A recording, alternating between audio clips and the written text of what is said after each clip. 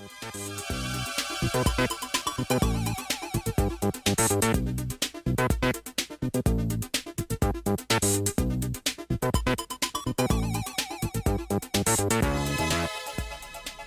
San Francisco, California, I'm Frank Wing, and you're listening to the Grok Science Show. That's right, it's a weekly look at the world of science, technology, and the way they affect our daily lives. Joining us today are Svilin and Konstantin Rangelov from Dronamics. So stay tuned for all of this here on the Grok Science Show.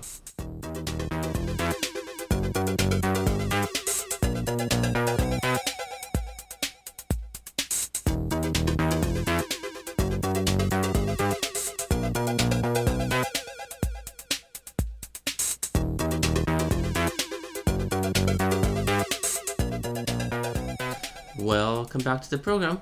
Ever wonder how the stuff you buy on Amazon gets to you? It comes by ship, cargo plane, and by truck. Well, joining us right now are two brothers who believe they can change all of that, Svilin and Konstantin Rangelov. And today they're here to talk about their new company, Dronamics.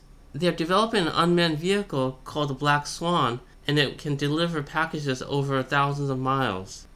Svilin, Konstantin, thank you so much for joining us here today. It's great to be here. Thank you. Yeah, thank you. So you've been developing a new drone called the Black Swan, and it's intended to carry cargo over long distances. Could you tell us a little bit about how this works? Our idea was to build a smaller building block for the air freight industry. So we came up with the concept of a fixed-wing drone to carry about 350 kilograms, which is 770 pounds. And the range is 2,500 kilometers, which is about 1,550 miles. Is it intended to go over seas and oceans, or is it only land-based? It can do both within that range. We have a landing gear. It's intended to land. The basic idea is first to be able to transport smaller cargo across long distances in emerging markets in Asia, Africa, Latin America. A lot of these regions and countries, they have challenging geography. Some of them have to cross vast amounts of water. So in terms of industries you're trying to approach, are you looking at like the post service, or are you looking more for industrial uses of delivery? You could think of us as similar to the postal service. So mail as well as e-commerce would be the backbone of a service like that. But then agriculture and pharma products, they need to maintain the cold chain. So in terms of the technology, could you tell us a little bit about this? Are these components off the shelf, or are you manufacturing everything in-house? I'm going to jump in on that because we are using some components we're using off the shelf, and others we have to design, prototype, and build and test ourselves, which are not readily available or at an extreme price. For example, most of the components that are available in the retail industry, they're made for small toy-like UAVs, not something professional. So the reliability of that is quite low, and that is why we sometimes have to actually make the hard decision of taking a little bit more time to design our own system and actually manufacture it and test it out. So what are the key technologies that's enabling this? Would you say it's more of the battery, or the electronics, or the avionics? Well, it's mostly the aircraft's design, because it's from the very beginning it was molded around the idea that it will transport cargo with no people on board. So once you get rid of the assumption that you should support life on board of the system, you have a little bit more freedom to actually do design decisions that are unorthodox in the industry, so to say.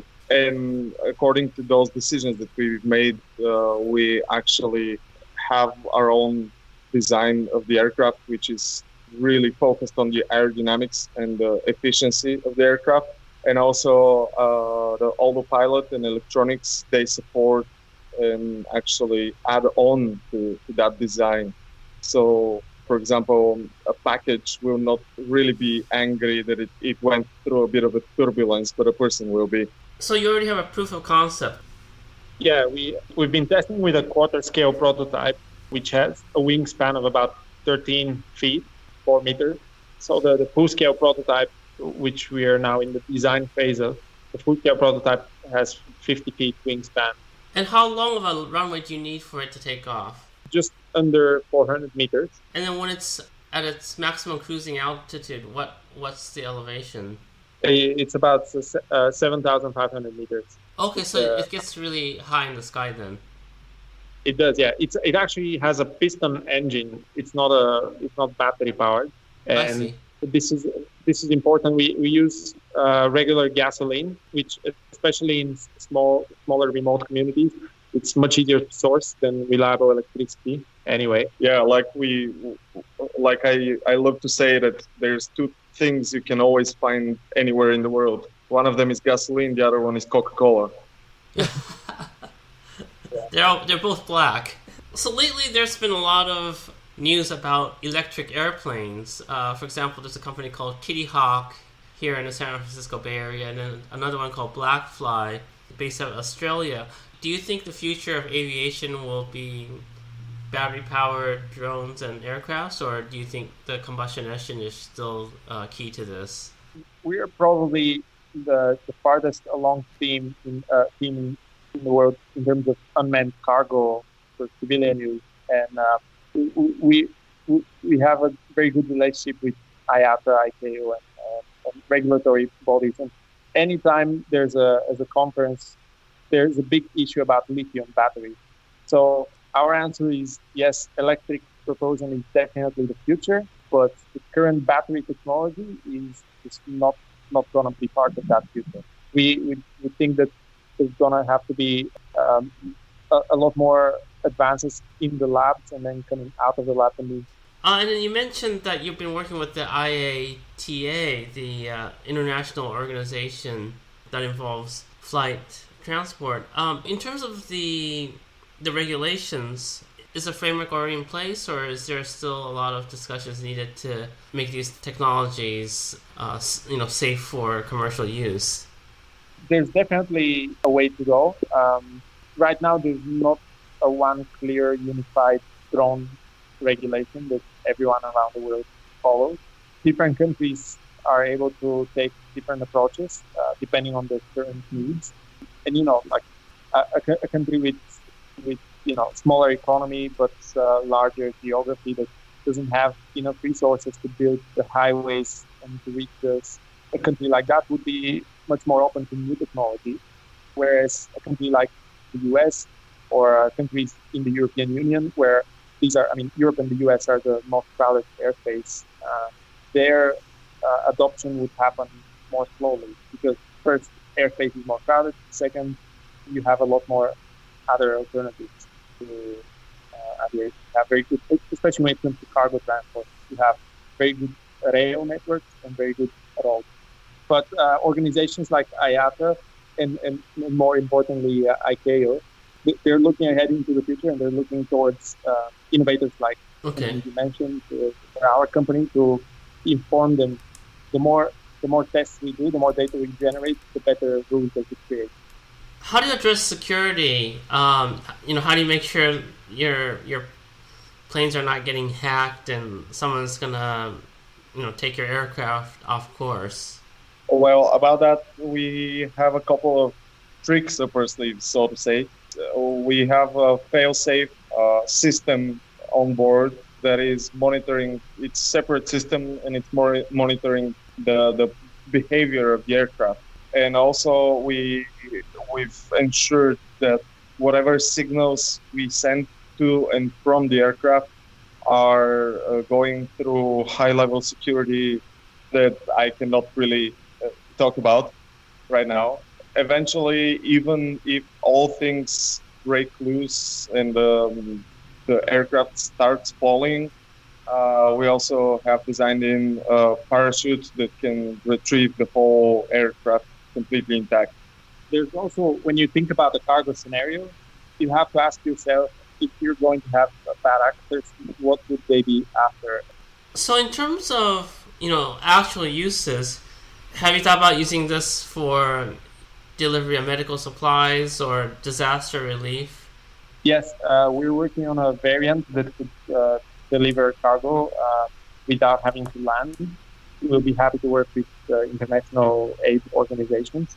So going forward, what are your priorities? Is it to have a scaled up version of the aircraft, or is it to find more partners for demonstration?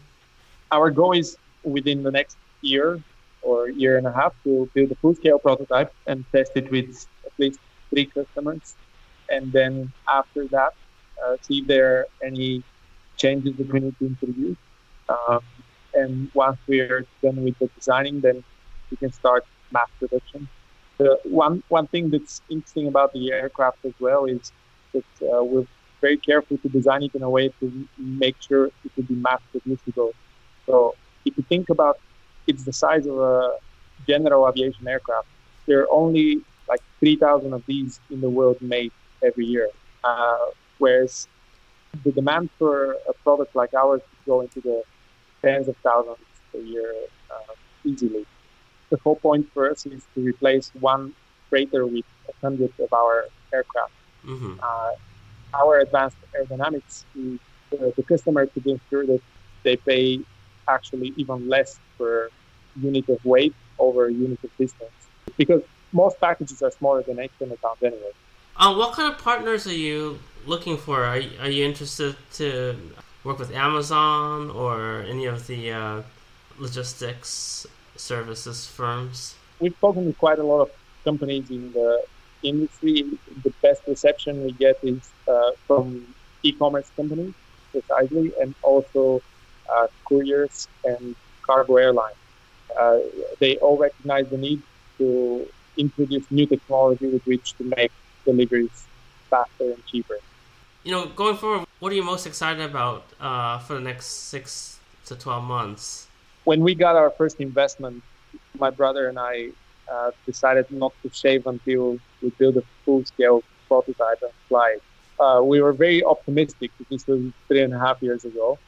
We're very much looking forward to building that full-scale prototype and flying it within the next year. We can finally get a clean shave. Konstantin, Svilin, thank you so much for joining us today. Thank you for having us. And we were just talking to Svilin and Konstantin Rangelov from Dromanics. Yes, and you heard it right. They will not shave off their beard until they build their full-scale drone. In the meantime, you can check out the video of the pilot drone on their website at www.dromanics.com. And that's all for this week's edition of the Grok Science Show. Make sure you tune in again next week for more from the world of science, technology, and the way they affect our daily lives. In the meantime, you can check us out on the web at www.groks.net, on Facebook and Twitter. You can also email us at science@groks.net. For Grok Science, I'm Frank Ling. Stay tuned here for more music.